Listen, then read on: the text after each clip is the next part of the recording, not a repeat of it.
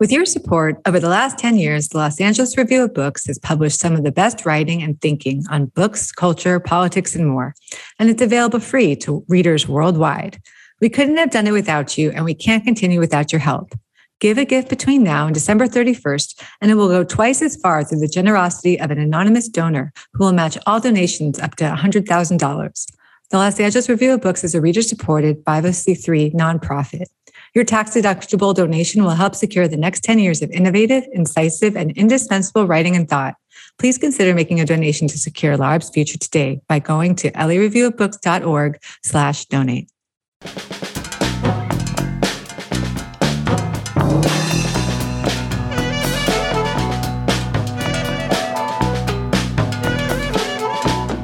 Hello, and welcome to the LARB Radio Hour, brought to you by reader-supported LA Review of Books.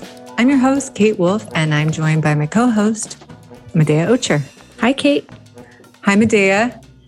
And we're listening back to an event you and I did together for LARB's semi-public intellectual series called Online Together. That's right. We did this event in October, and we were joined, it's a very illustrious panel that joined us to talk about issues around technology, the internet, information and misinformation. And I believe we're going to be hearing excerpts from that conversation today. Yes, we had Anna Wiener of The New Yorker, Safiya Noble of UCLA, a MacArthur genius and a well-respected author of Algorithms of Oppression, and Christoph Bieber, who is a scholar on politics and misinformation, and was joining because he'll be a fellow at the Thomas Mann House, I believe, this spring. And the Thomas Mann House was a co-presenter of the event. So you and I were both joking that we're like two of the least tech-savvy people possible. So it was kind of ironic that we were the moderators. But hey, I thought it was a really great conversation. I thought so too. Maybe we can be thought of as stand-ins for audience members who don't really engage with technology or the internet that much. Yes, exactly. We're providing a service, really. Right. Well, let's listen to the conversation. Let's do it.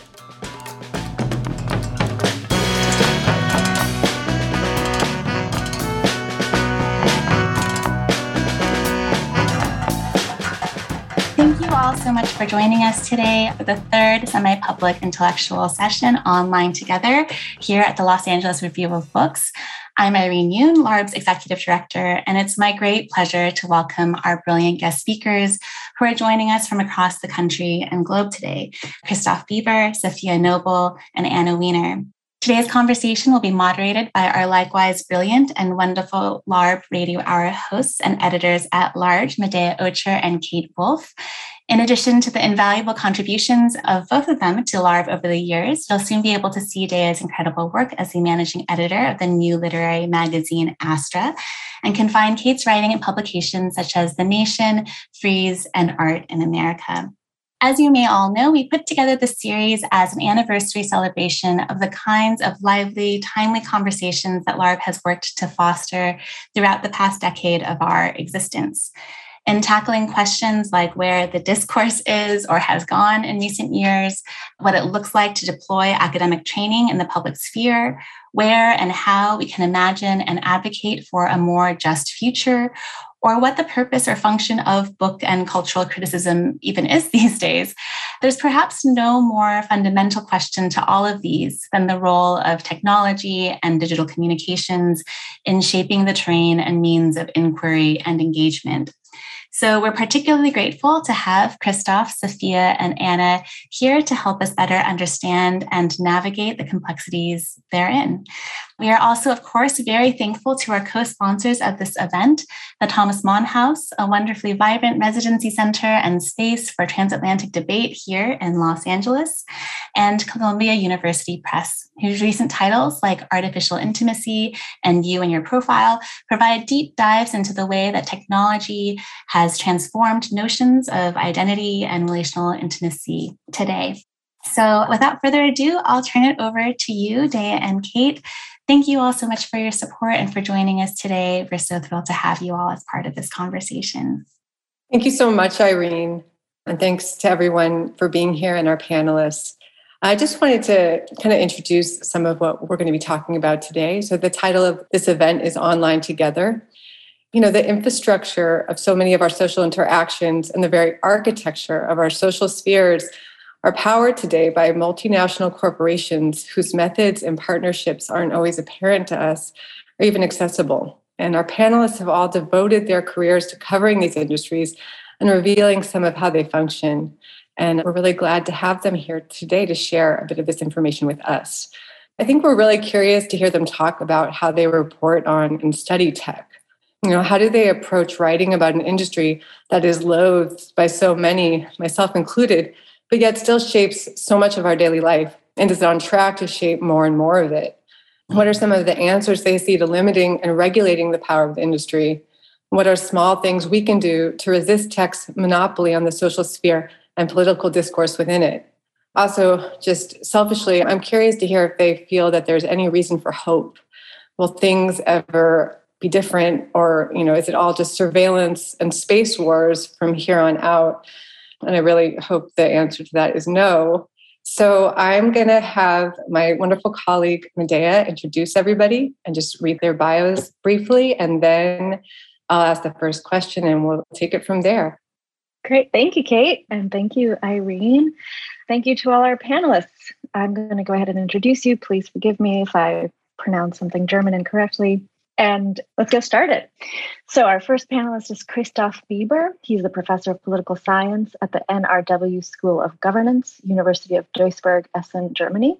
He's published widely on the effects of online communication for political actors, with a special focus on addressing the effects of digitalization for the US political system.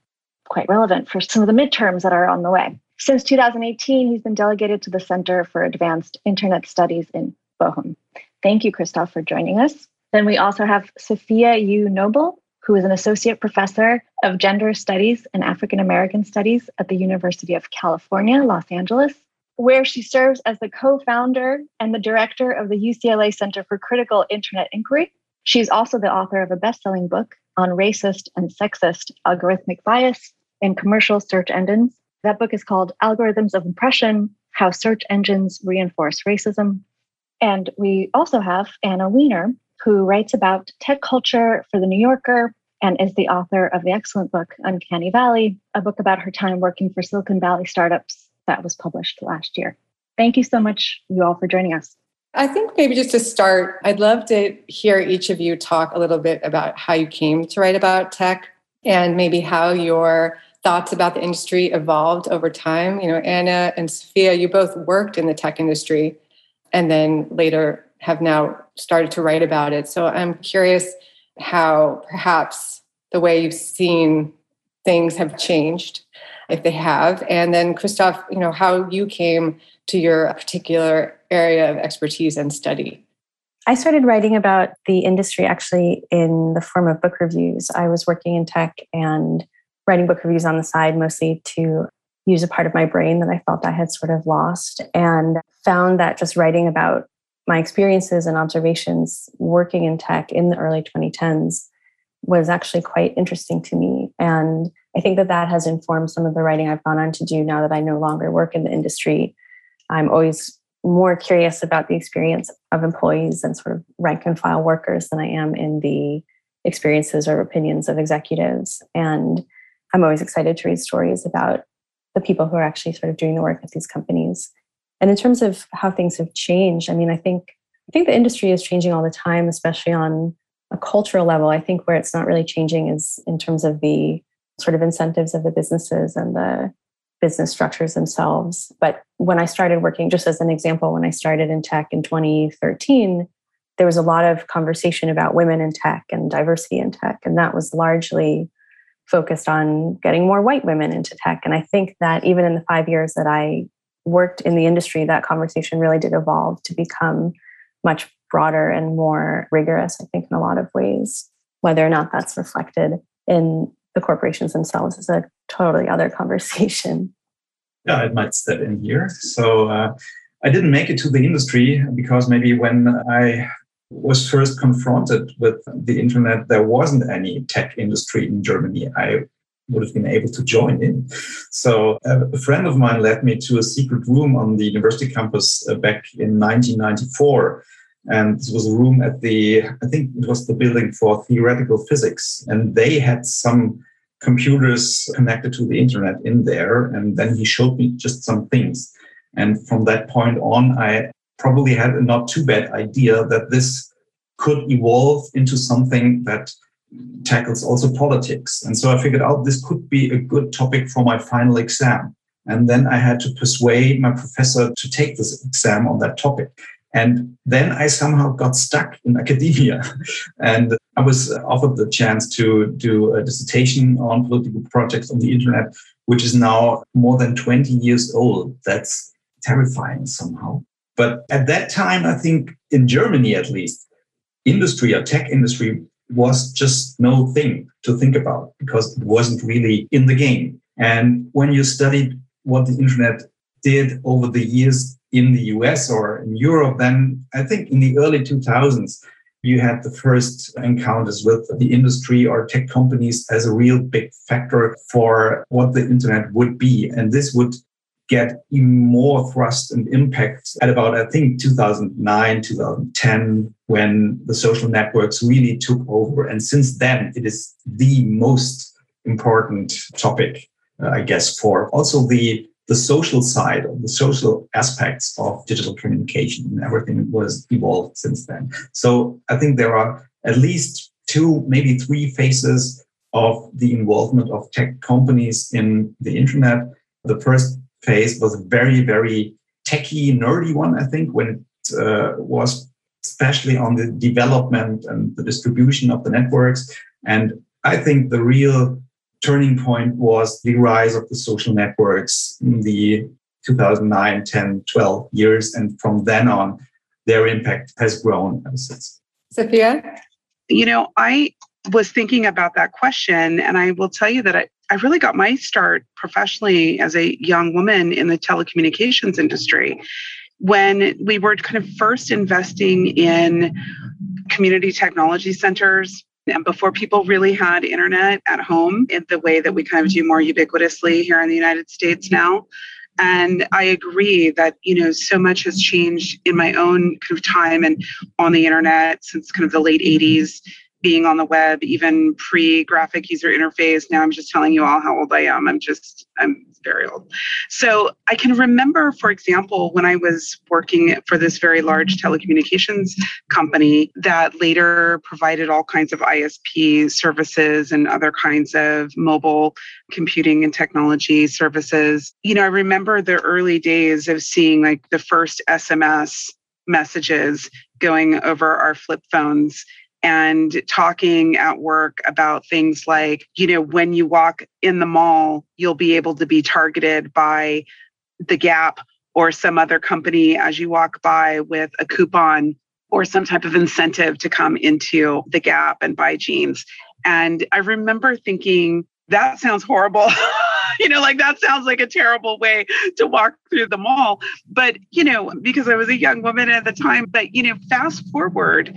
And now we're in the most surveillance advertising kind of way of existing on the web and with these technologies that we've gone a really long way from where I think my career starting with these conversations about to people in their phone, to systems that data mine our every kind of psychographic, demographic, biometric data point to modify our behavior and get us interested in things like right-wing radicalization or other types of issues. So these things certainly, like this time that I've spent in my own life and my own professional careers on the internet, have really shaped the way that now, today, when I think about the stakes and the consequences of those kinds of systems, really over determining what is possible, what people will experience, what they won't experience, the types of predictive analytics, the types of systems that we are ensnared in. These things, to me, are some of the most pressing issues of the day. And I think that they are also deeply implicated in escalating global inequality, and the suppression and rollback of civil and human rights. So I'm really looking forward to this conversation. I would say just as like some opening introductory remarks about myself and kind of how I came to these conversations. Maybe this is a little bit of a way to kind of enter the conversation with you. I want to ask Anna one follow-up. So that it sounds like obviously there was a clear path of disenchantment for you, Sophia, from when you started in the industry to then how you saw the technology being shaped. Anna, did you have a similar awakening working in tech that then you decided to step away, or was it more just that you liked writing better than working in tech? I don't think there was any particular moment of awakening or sort of come to Jesus moment for me. It was really more of a gradual disillusionment, both with the industry, but also with the sort of the culture of the industry, at least as I experienced it. And I did enjoy writing about it. And that transition was kind of slow. I feel incredibly lucky to be writing as a job. That seemed unfathomable to me for many years. And so, but I think in terms of that disillusionment, I still think that it, even in writing the book, I was still kind of trying to shed my sort of participation in the industry and the perspective I had cultivated working in the industry, even as a skeptic in a lot of ways. I think that it was very, very hard to sort of do a 180 on that for me. So, Sophia, I think you brought up a really interesting question, which is like, which are the stakes of this conversation? And I wonder if each of you can discuss that a little bit. According to, your work and your outlook on the tech industry, what do you think of as the stakes in terms of what you work on, and how we should think about the stakes of the industry as a whole? Yeah, well, I can give it a try because I was just thinking about what does really tech industry mean for me. And I was coming across the idea that this would rather mean working and do some exchanges with the administration and government. And of course, stakes are high also in this dimension. So when you look to Germany, we just had a general election and we don't have a new government, but this coalition talks just are about to start. And what we hear, one of the important, or maybe the most important point, at least this number one on the list of things to talk about, is the digital state and the future of the administration. So this is a signal on how important tech development, as in civic tech, as well as in what does politics do to regulate tech companies or to support tech companies. And when you look at German politics, you probably have both perspectives. So it's about supporting German companies to be competitive on the world market, which is not really the thing we do have right now here. There are some players that are well known, and there are many that are only famous in their very small region where they are some kind of a local champion. But how does politics, or should politics act to support those small companies? And on the other hand, we have the dark forces of the US tech companies, or maybe China on the other hand, that are trying to destroy what is growing maybe as a small German or better European tech industry. And this is a really important thing where politics in Germany, at least right now, is trying to find a position. And it will be very interesting for us to follow which party may have the better stakes after these coalition talks, because we have the Liberal Democrats in the upcoming government, which are traditionally tech friendly and they want to support tech companies. And then we do have the Green Party and the Social Democrats. They are known as the more skeptical part for regulating tech. And so I'm very curious at the end, which of those positions will come through when it comes to a new government. So the stakes are high, of course. And in Germany, you do have two perspectives. How can we provide a good ground and working field for German tech companies to grow? And how can we build some kind of a shelter against the big and sometimes maybe evil companies coming up from the US and China? I agree. I mean, I think these stakes are incredible in terms of, the way that they're typically framed in the United States as, an economic arms race, which I think we should push back on, quite frankly, because I think some of that kind of AI arms race dialogue that US officials and tech CEOs often engage in is really a little bit of a red herring in order to ensure US global dominance in the tech sector. And I think we see the pushback from the EU and other parts of the world in terms of what it means to have outsized influence of American companies governing or setting the rules of governance around the web internationally.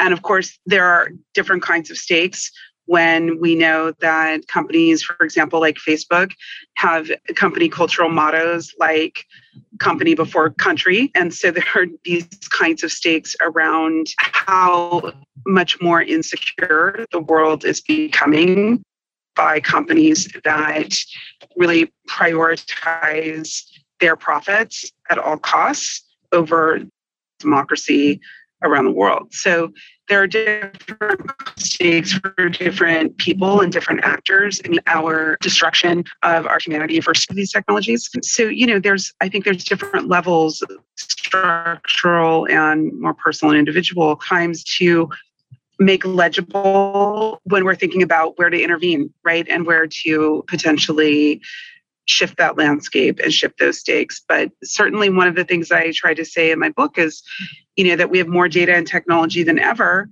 but we also have more global social, political, and economic inequality and injustice to go with it. And so part of what I think we're also trying to suss out is the degree to which many of these kinds of network technologies are implicated in escalating inequality around the world. And I think those are pretty big stakes. Just with respect to the work that I've been doing, because I often feel like it's very hard for me, at least, to address technology as a monolith or even Silicon Valley as a monolith these days. And something I've been really interested in recently is the intellectual culture of Silicon Valley. Who's considered an intellectual figure? How are people getting their information or their ideas? What are the sort of more pervasive ideologies that are either emergent or kind of latent? And, to me, this is important for all of the obvious reasons. These are people who are sort of setting the terms of the industry, who are building tools, who, might be working on something like a company that contracts with the Defense Department and is building hardware, or might be working on sentencing algorithms. It really matters where people are getting their sort of intellectual frameworks. But also, I think that it's interesting to me because Silicon Valley is itself, I say that as a sort of general term. I don't even really know specifically what I mean by that, but venture-funded companies, a lot of what they have been selling over the past decade are ideas. And I think that a lot of companies, that's sort of like what futurism is, at least in a kind of corporate framework. And so what are the origins of these ideas and how might they be instrumentalized and, to what end? So I don't know if that's exactly articulating the stakes, but that's sort of where my head has been lately and what I'm sort of trying to unearth in some of the work I've been doing. And I guess this kind of applies most to you since you're the one who writes most for a general popular audience. But everyone, it seems like it's so difficult, such a difficult balance to cover tech and Silicon Valley, because on the one hand, it's not the ideas and innovation are not bad things in and of themselves, but many of the business models seem like part of the problem. So you don't want to be completely dismissive of innovation, but at the same time, it's like a lot of the people in the industry are bad actors. So it seems like a really difficult tone to kind of nail down in terms of writing, especially maybe for a general audience. But then just in general, like you don't want to just be outraged. You don't want to just uncover, the bias. It's like you want to maybe also believe in some of the original promise of the tech industry and see if that's there at all. So just maybe talking about that really difficult balance of actually reporting on some of these companies. Sure. I think that it's not so much that I personally want to believe in sort of original promise or the idealism of the industry or of the internet even. It's more that I tend to give people the benefit of the doubt. I think that when people say that they believe in the transformative power of social media, I believe that they believe that usually, mostly. And so trying to understand why people would believe that and where they're coming from. And, I think that personally, I tend to give the benefit of the doubt far beyond the point of it being reasonable, which I think is my own naivete. But I think that you have to sort of assume that people believe in the work that they're doing for one reason or another, not just because of their paycheck, although that's certainly accurate sometimes.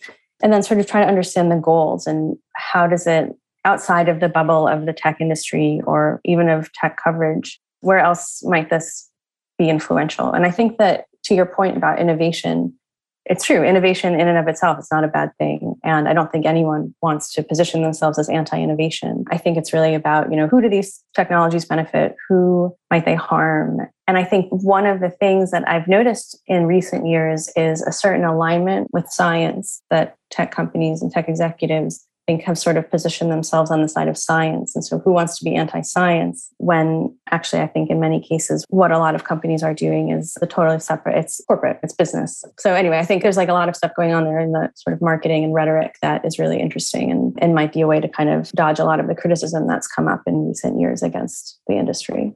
Maybe I could comment a little on that and on the perception of Silicon Valley as a metaphor or concept in Germany. So I think during the last 15 or maybe 20 years, leading figures in politics and not so much culture, but industry regularly travel to Silicon Valley and try to find inspiration. And they find something and write books. It tries to bring this special atmosphere to Germany as some kind of let's say paradise. And a lot of young entrepreneurs still look to Silicon Valley and try to figure out how can they copy and maybe paste some of the ideas to the German market. And this doesn't really work well. So we don't have the ecosystem that has evolved over the last not 3, 4, 5, 6 decades anywhere in Germany. We do have micro copies maybe somewhere in the southwestern part of Germany where the automotive industry sits. They call their area Cyber Valley, and they try to infuse technology into their very small spectrum of the industry. We do have Berlin and maybe Hamburg and maybe Munich as the 3 cities that claim to be tech hubs, but they are really, really small in comparison to the things that evolved in Silicon Valley or elsewhere in the world. And I think every spot has to develop his own history in becoming some kind of Silicon Valley. And I think it's about the small stories that develop. We can see, for instance, in Berlin, we just have a really heated controversy about the 10-minute delivering platforms. So it's Gorillas and Flink, and so they are called here. And they cramp the cities with their bicycles or their vans when they deliver stuff in less than 10 minutes to the people. And everybody has the idea, well, this might be innovative, but is it really helpful? And is it a story worth being told to the broader public as an innovation?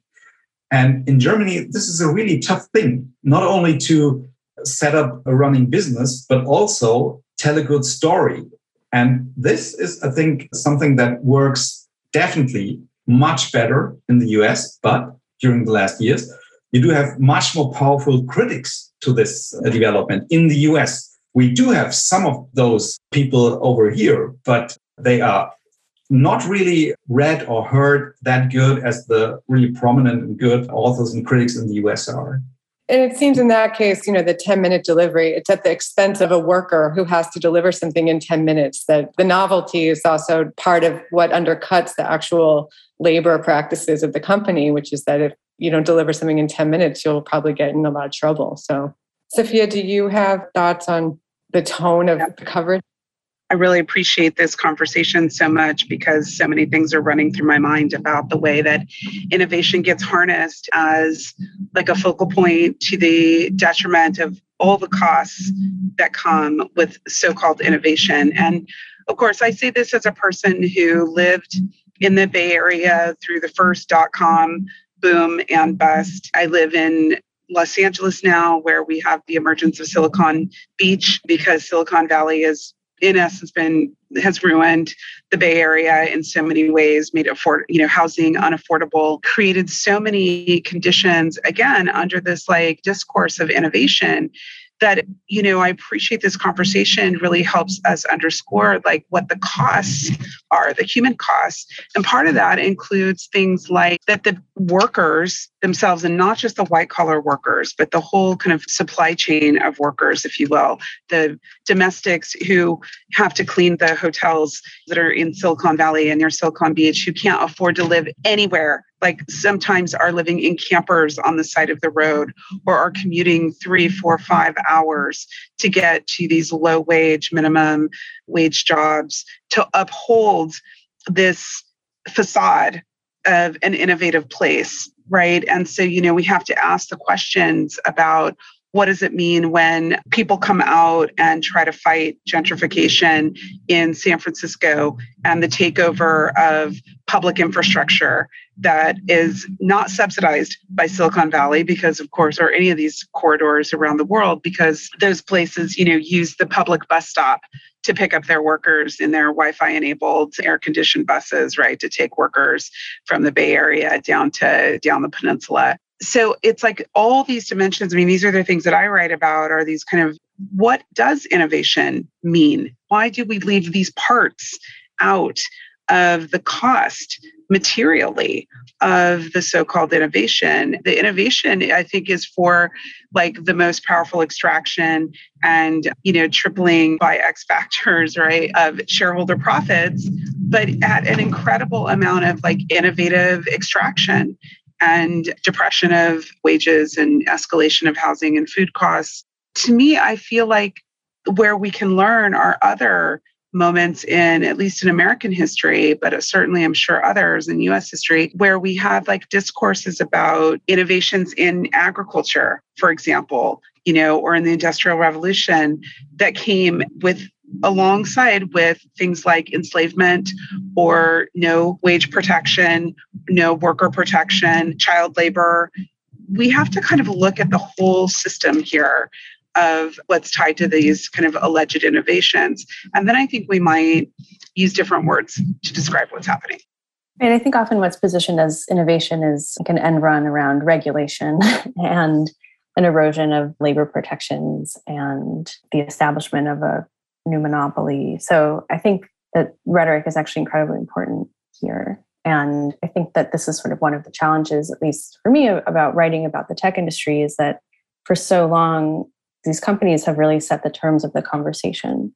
And I mean that both with respect to the sort of mystification of the labor that happens in the white collar workplaces, and actually also, with contractors and with independent contractors who are doing physical labor out in the world for gig economy companies, but also the sort of the language itself that people use to write about these companies. I mean, think about even a term as simple as ride sharing. This to me seems, it's slowly starting to get phased out in favor of ride hailing or transportation simply. But I think that on the level of language, it's incredibly shifty. And I think that we've sort of ceded the terms of the conversation in some way over the last decade. I'd like to add one thing to something Anna said just a couple of minutes ago when she mentioned that the tech industry tries to side with science. So because who's against science? I think during the pandemic, we've learned that there still are people who are, well, at least critically minded against science, at least those vaccination denial people. We do have some of them in Germany. And so it's not that any innovation or innovation in itself is being conceived as a good thing per se. So you have to persuade lots of people that what is connected to the innovation is a good thing. Well, during the pandemic, the development of a vaccine in this incredibly short amount of time and the production of it and the distribution of it, at least in some parts of the world, is a really, really big, huge, and good innovation. And still, there are some people criticizing. So just to be on the side of science, that's sometimes not enough.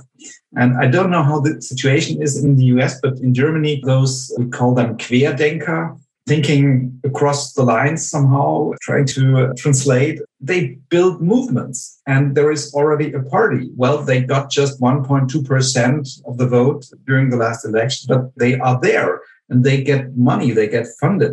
So there are networks and there are structures on the rise, and they are clearly very, very critically against science, and they try to act against it. So it's a little bit more difficult than just siding with science and all is good and innovation is good. So beware of the critics, the radicals. And that anti-science message is, of course, amplified all over social media. So that's the rub, right? They're using social media to promote fringe views. I'm sort of curious, not to get too far into the weeds on this anti-vax material or just a resistance to vaccination, but in the US, I think some of the resistance to the COVID vaccine is because of a deep distrust in American institutions, whether it's the medical establishment or the government. And that to me seems like it's very much has to do with the diversity of the US and how different demographics have been discriminated against and treated by some of these institutions. And I'm curious what that looks like in Germany, because it seems to me that it's a much more homogenous population. And also there is public access to medicine. Does it cut across any particular demographic lines?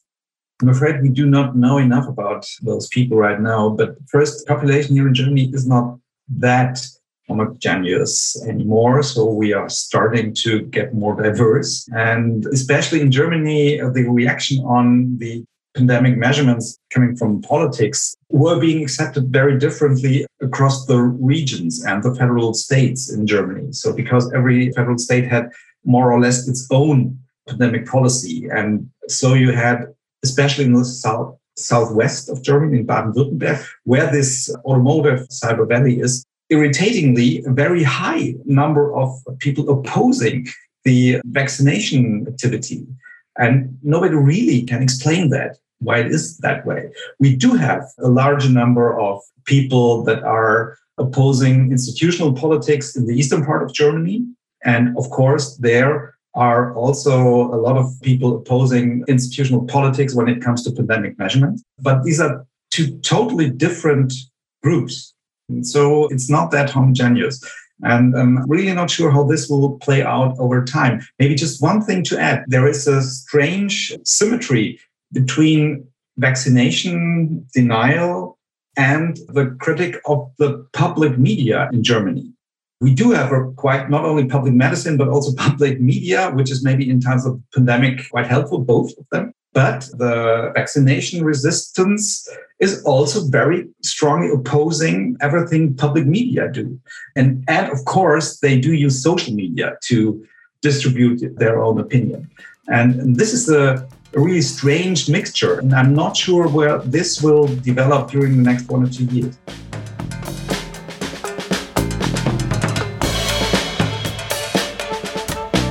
You're listening to the LARB Radio Hour. We now return to our conversation online together, part of LARB's semi-public intellectual series.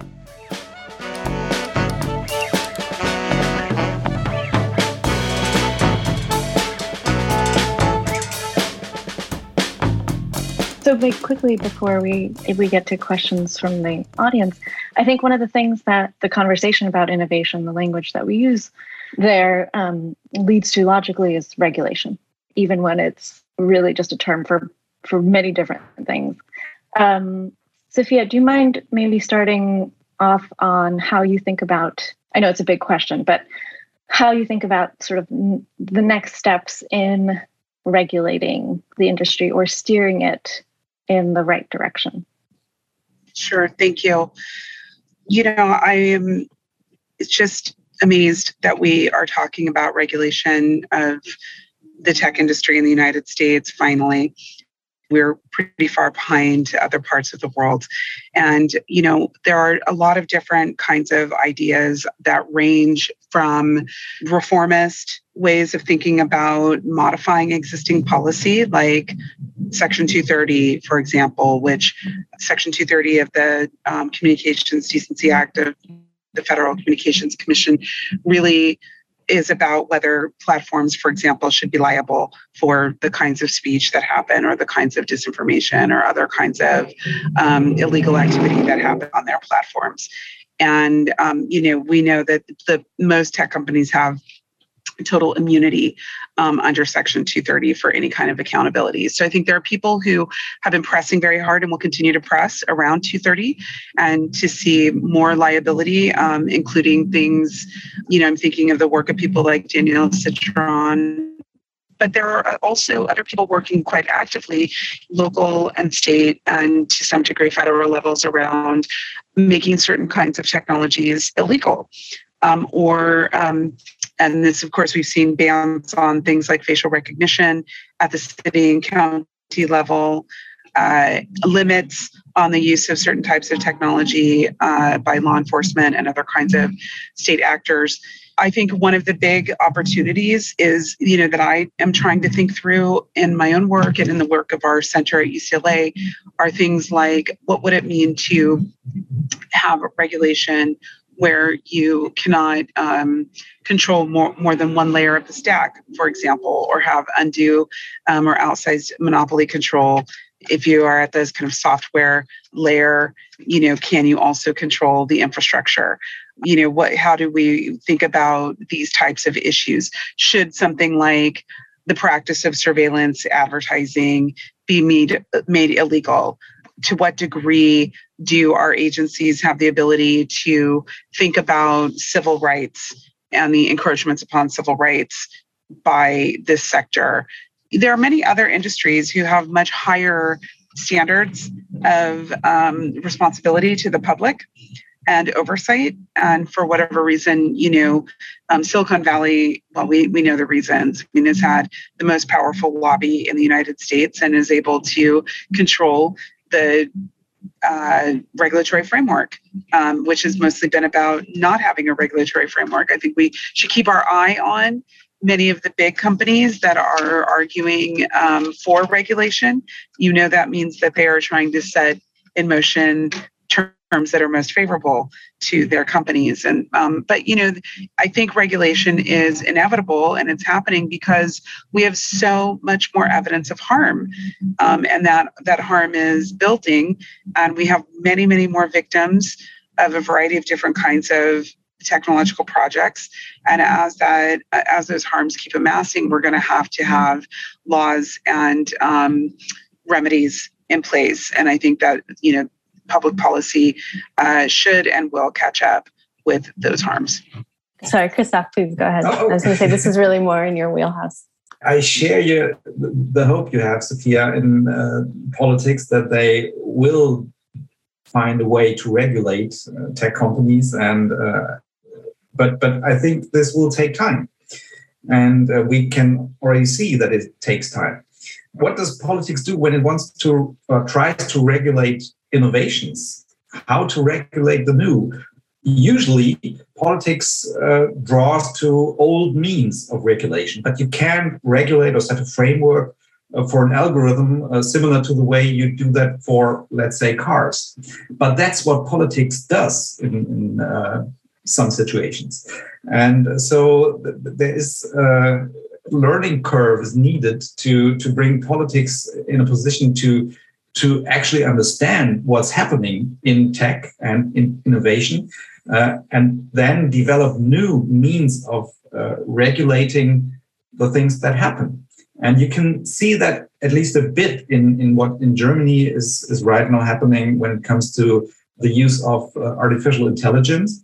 And there are some new organizations and formats being set up that try to deal with this innovative path of development we can see there. But it will take time to implement those structures into politics. So I really do hope that within the next 4 years, when we have our new government in place during the next 4 or 6 weeks, that they will start to implement a real functioning framework for regulating tech, because we don't really have things like that. And I think this is also some kind of a generational problem when it comes to the politicians who have to deal with those problems. Many of the politicians, at least in Germany and probably in the US too, maybe even more, are simply too old to fully understand what is happening there and how technology is changing or already has changed all of our lives.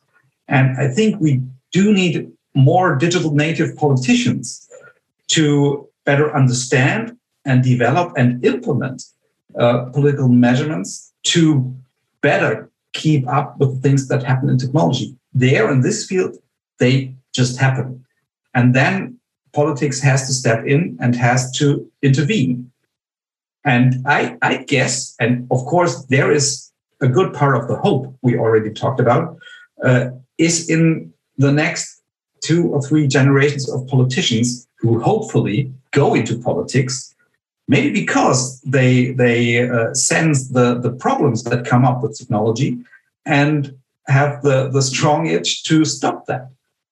This would be a larger part of my hope I have. Anna, do you have thoughts? I do have thoughts specifically about CDA 230, but there are a few questions in the Q&A that are really nice that I wonder if maybe, do you guys want to jump to those? I wrote a long piece about Section 230 a few months ago, and so I feel I've said my piece in the public sphere. So was there a question that jumped out at you from the list here? Well, I'm curious about this one about the sort of neo-colonial extractive practices underpinning tech. I am especially curious to hear from Christoph and Sophia about whether there are people in academia who are focusing on this.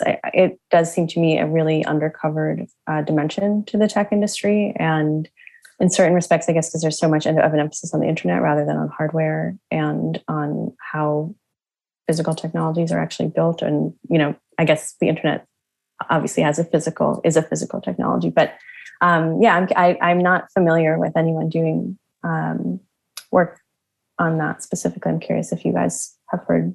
I might just, sorry to interrupt everybody, but because this might be on the radio and listeners on the radio wouldn't have an opportunity to see the question, I'm just going to quickly read the question so that anybody will be able to access what you all will discuss. It's a very interesting question.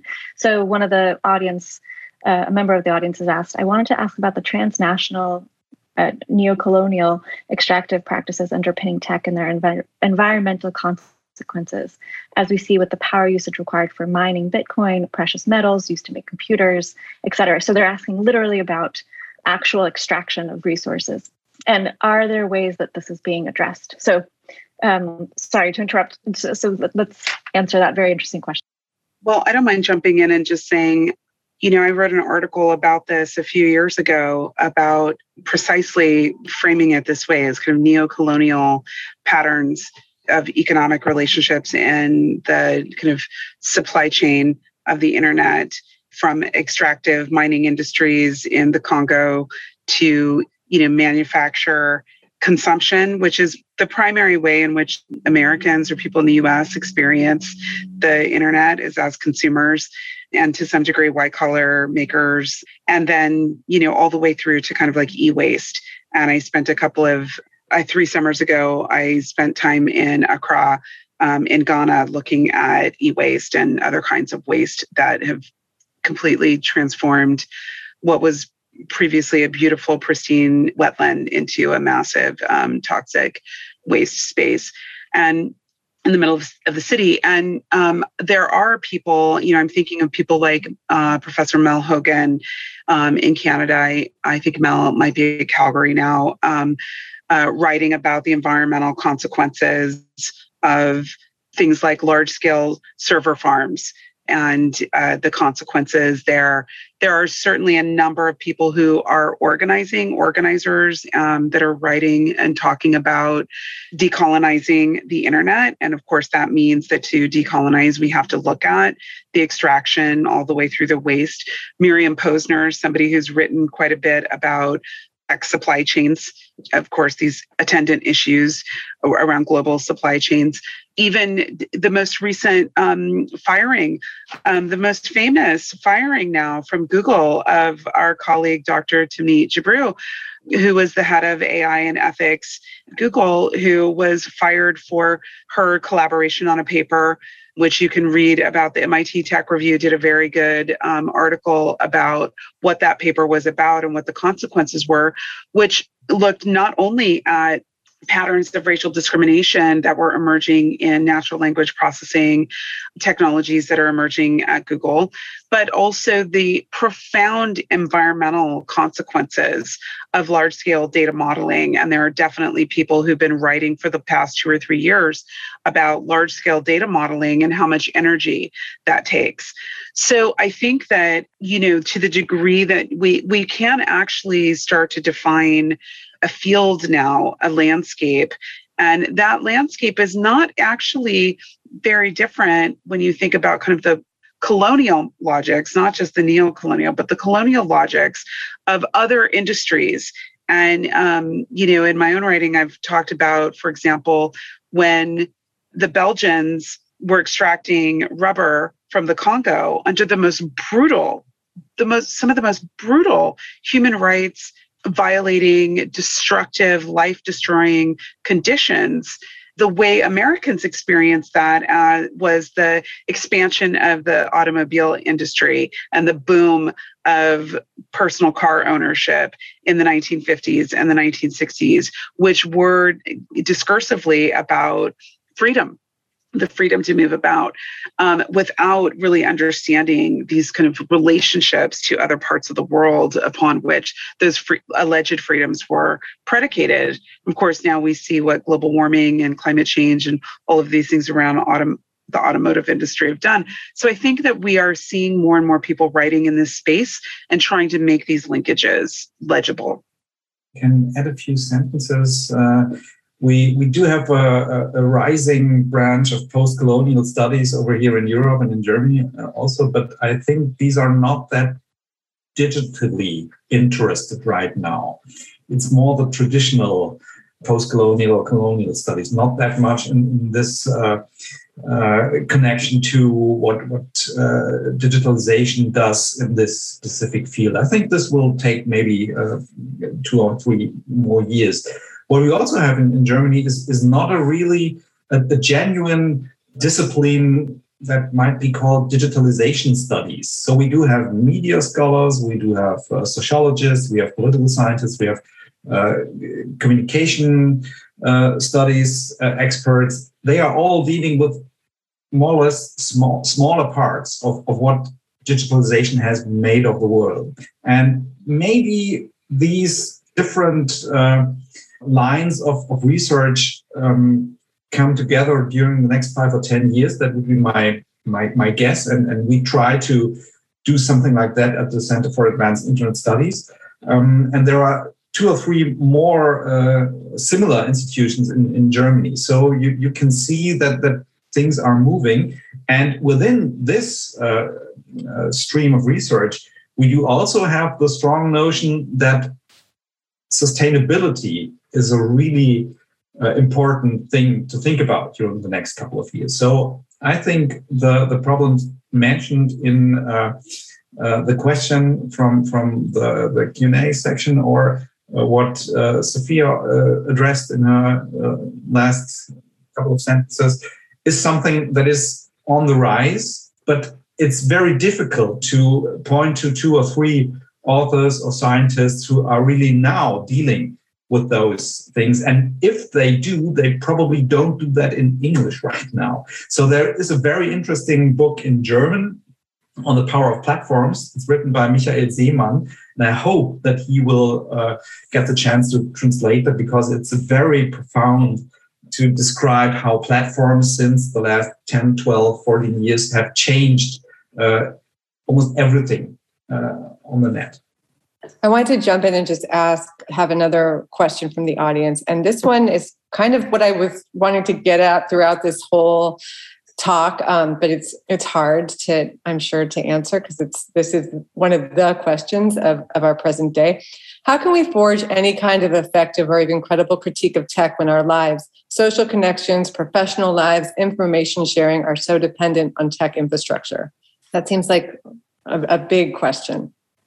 I guess I don't see those things as mutually exclusive. And so I guess I'm sort of curious about the premise of the question, because it sort of seems to suggest that critique of technologies is somehow lacking credibility or undermined by the critics' participation in like social information systems. So I don't know. I'm sort of curious.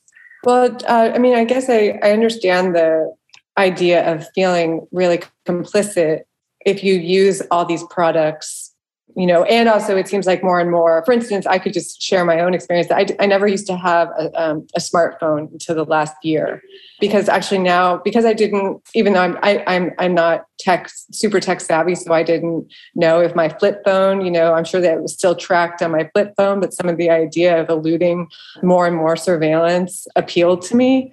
But now I have to have a smartphone to check my son into preschool. So I actually can't not have one anymore. And more, it seems like with smart homes, with smart cities, we actually might not have the choice to refrain. Also with sort of monopolies of industries, with Amazon owning Whole Foods, and I'm sure taking over more and more, supermarkets, we might not be able to opt out. But now that we still can, if we're giving Amazon our dollars, or, we're another mark for Facebook to extract our data, aren't we somewhat complicit in this structure that we all don't want to exist? Sure. I guess what I'm saying is that the dependency is the critique. And I don't think that opting out is an effective critique at all. I think that is, one has to be realistic about the world that we live in and clear-headed about the incentives that these companies have. And I don't think that implication necessarily precludes meaningful or effective critique. In fact, I think that it's very, very useful to acknowledge that dependency. I think that's often the sort of a very meaningful component of critique. I want to just underscore that, Anna, because I think that, my students can have an amazing critique of capitalism and feel that things like global inequality predicated upon, let's say, predatory economic practices are something they don't want to participate in. And then they still have to use American dollars to pay the rent, or they're still paid. They still have to work for a wage.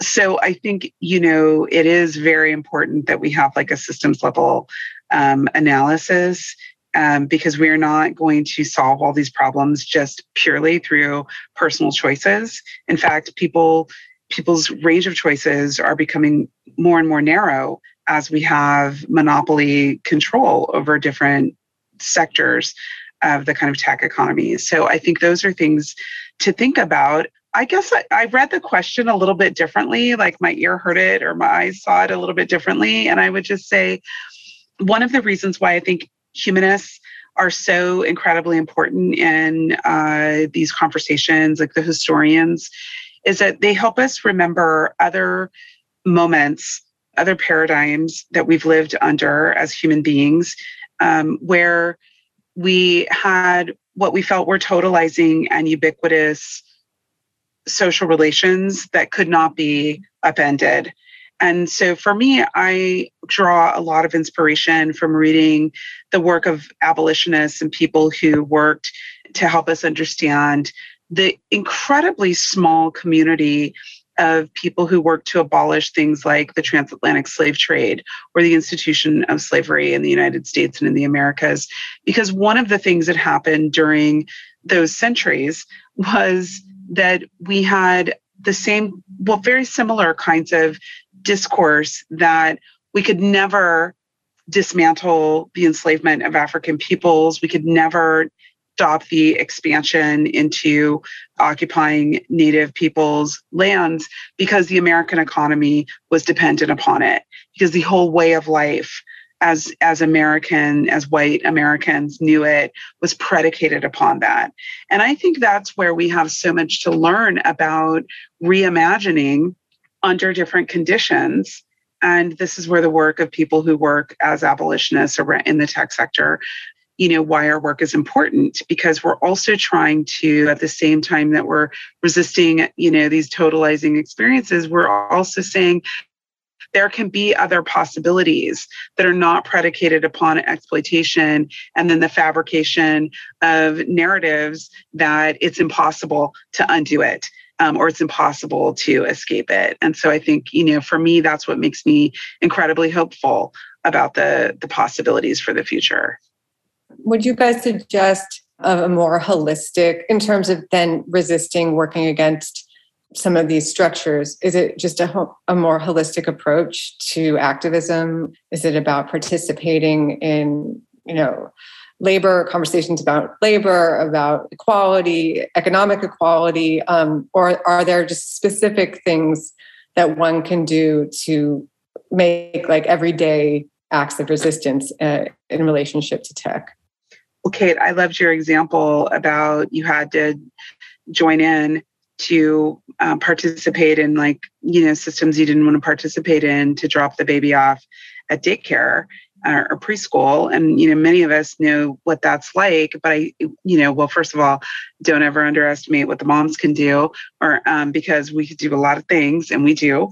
And I think, we also know where these systems touch our lives are, in these most intimate of ways that are required for our participation. And again, that being a bit of a, let's say, I think of this as like snake oil software that's sold to schools and sold to the public as like a requirement. I'm like, I use the same technology to drop off the fifth grader.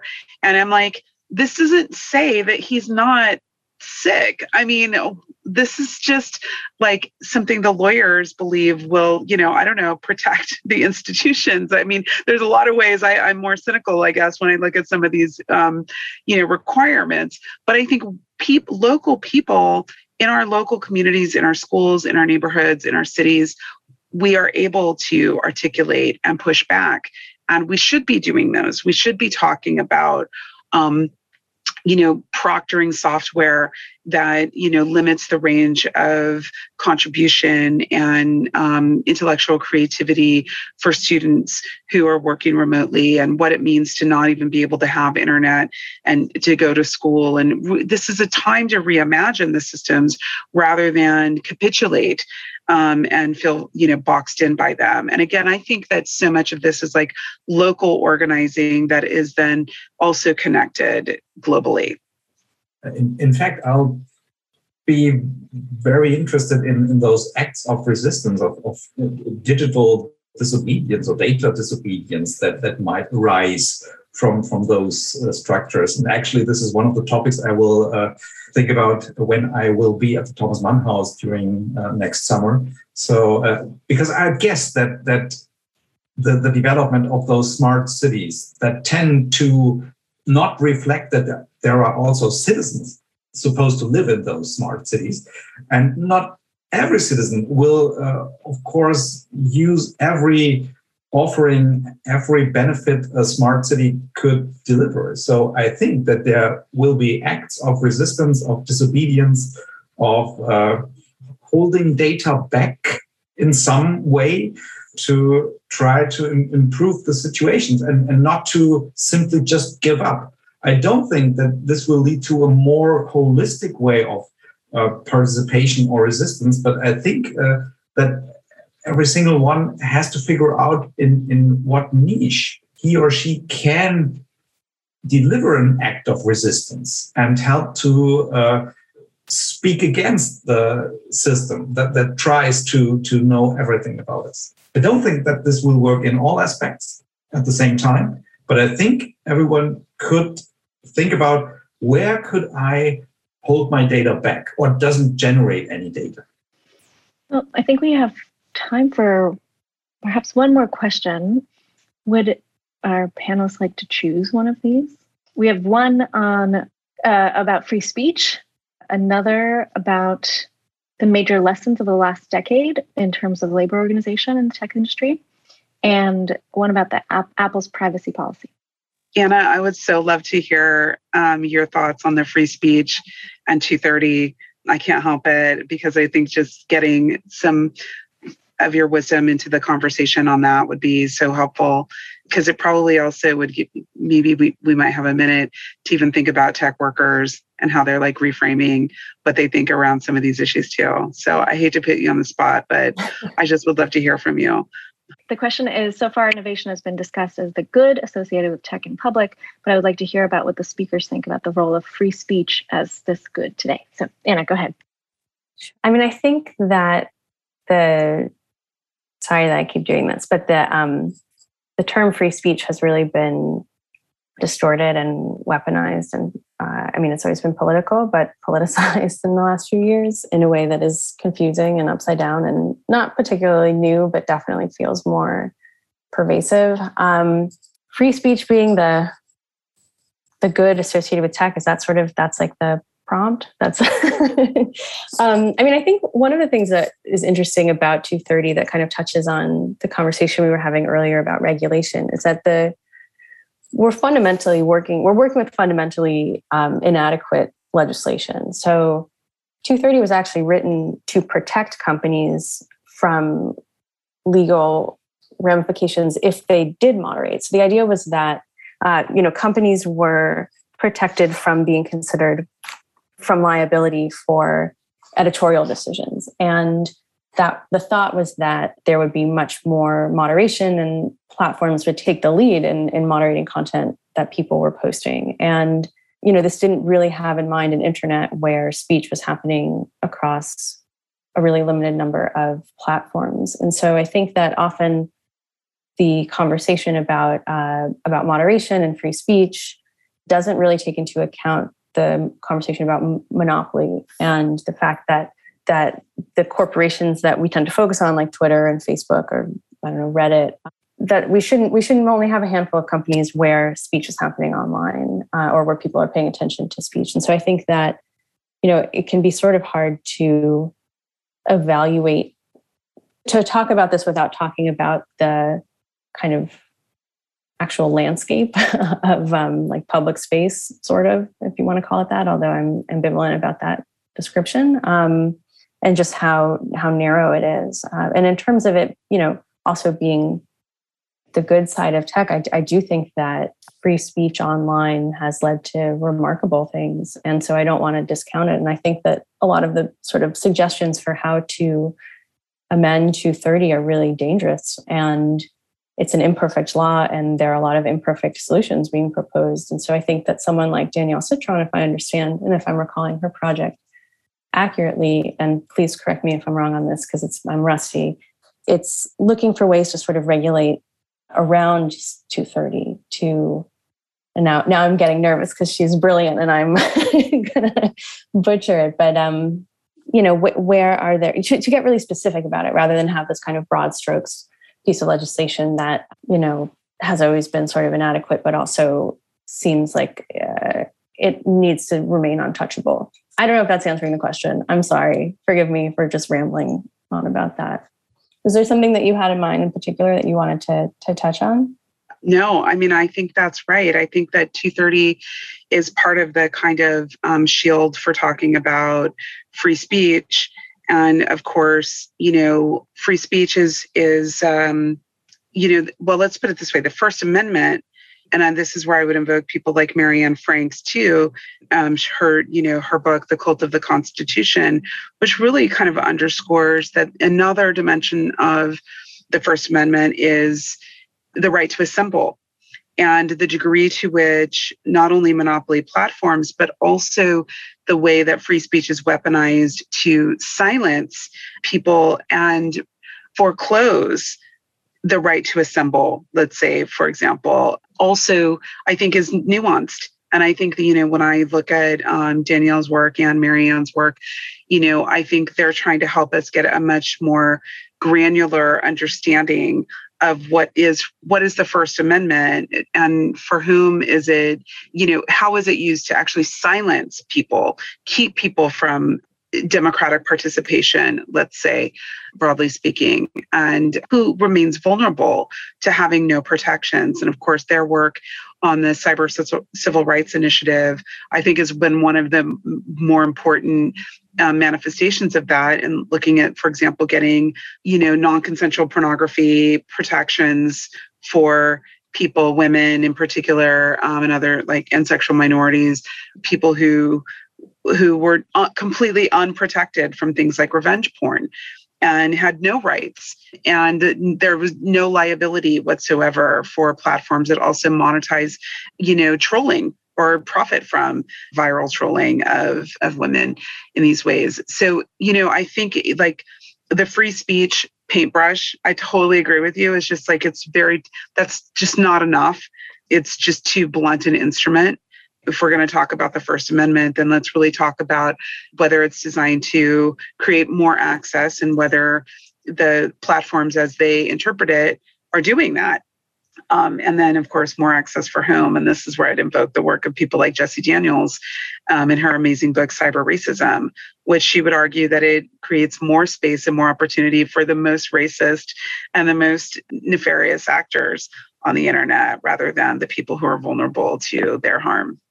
Maybe just a few last words from Europe on this topic, because when I was listening to you, again comes to my mind that there are still mechanisms here in Europe in place that do fundamentally change the way it is communicated. So especially in Germany, we do have really strong public media.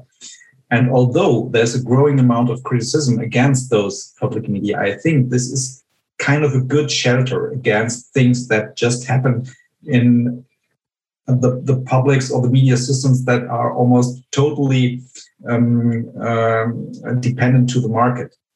And although we do have those tendencies in Germany too, there are commercial TV networks coming up. There are right-wing media companies trying to get into the market. It's to a significant degree more difficult to do that when you have strong public media in place.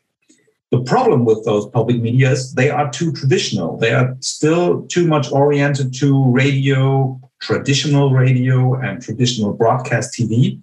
And it's for them very difficult to develop new ways to put themselves into the place of the digital public sphere. Once the public media in Germany find better ways to be seen and heard in online environments, then this would, I think, contribute to a more healthy public conversation. And from this point, looking to the US, it's of course much more difficult to develop a new strong public media system or a space, as you called it, for a healthy public conversation. This is really tough and really difficult. And in Europe, you can see the problem. It's almost impossible to scale this model from the few countries that do have healthy public media systems, the Northern European countries, the UK in most parts, Germany, and to all of Europe. Even this is very difficult. But I still think this is a good point in thinking about how can we try not actually to regulate, but to improve the communication culture in the digital media realm. And I'm still not sure whether it will turn out positive in Germany, because we still need, I think, 5 or 10 years to bring our public media system on a level that is at least competitive with what's happening in the commercial digital media realm. And this is a huge problem. And I hope that we, on both sides of the ocean, can learn from each other how to improve communication culture in itself. Yeah, thank you. I think that's a good note to end on, to improving communication culture. Indeed. Yeah, thank you all so much for joining us today, for overcoming time differences and continents and internet issues to make this truly fascinating conversation happen. I wish we could continue to talk longer, because I would just love to continue to hear all of you speak and share your really wonderful insights on these very difficult issues. But alas, we are at time. So thank you all so much again for joining us. Thank you for taking the time to, in the middle of the day or at the end of the day, to log on.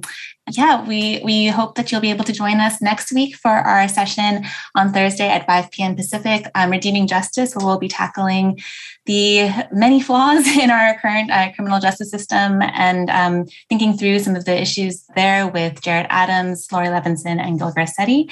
We hope you can make it then. And In the meantime, thank you all so much to our really fantastic panelists today, to our moderators for facilitating such a terrific conversation, and thank you to all of you for taking the time to join us. And we look forward to seeing you all next time. Thank you.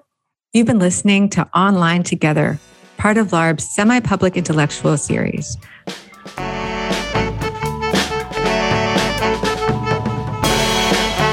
Thanks for listening to the LARB Radio Hour.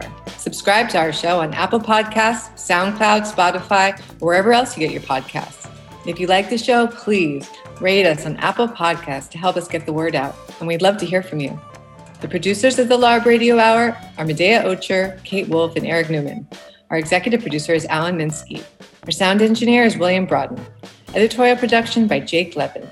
Our intro music was written and performed by Imogene Teasley Blodden.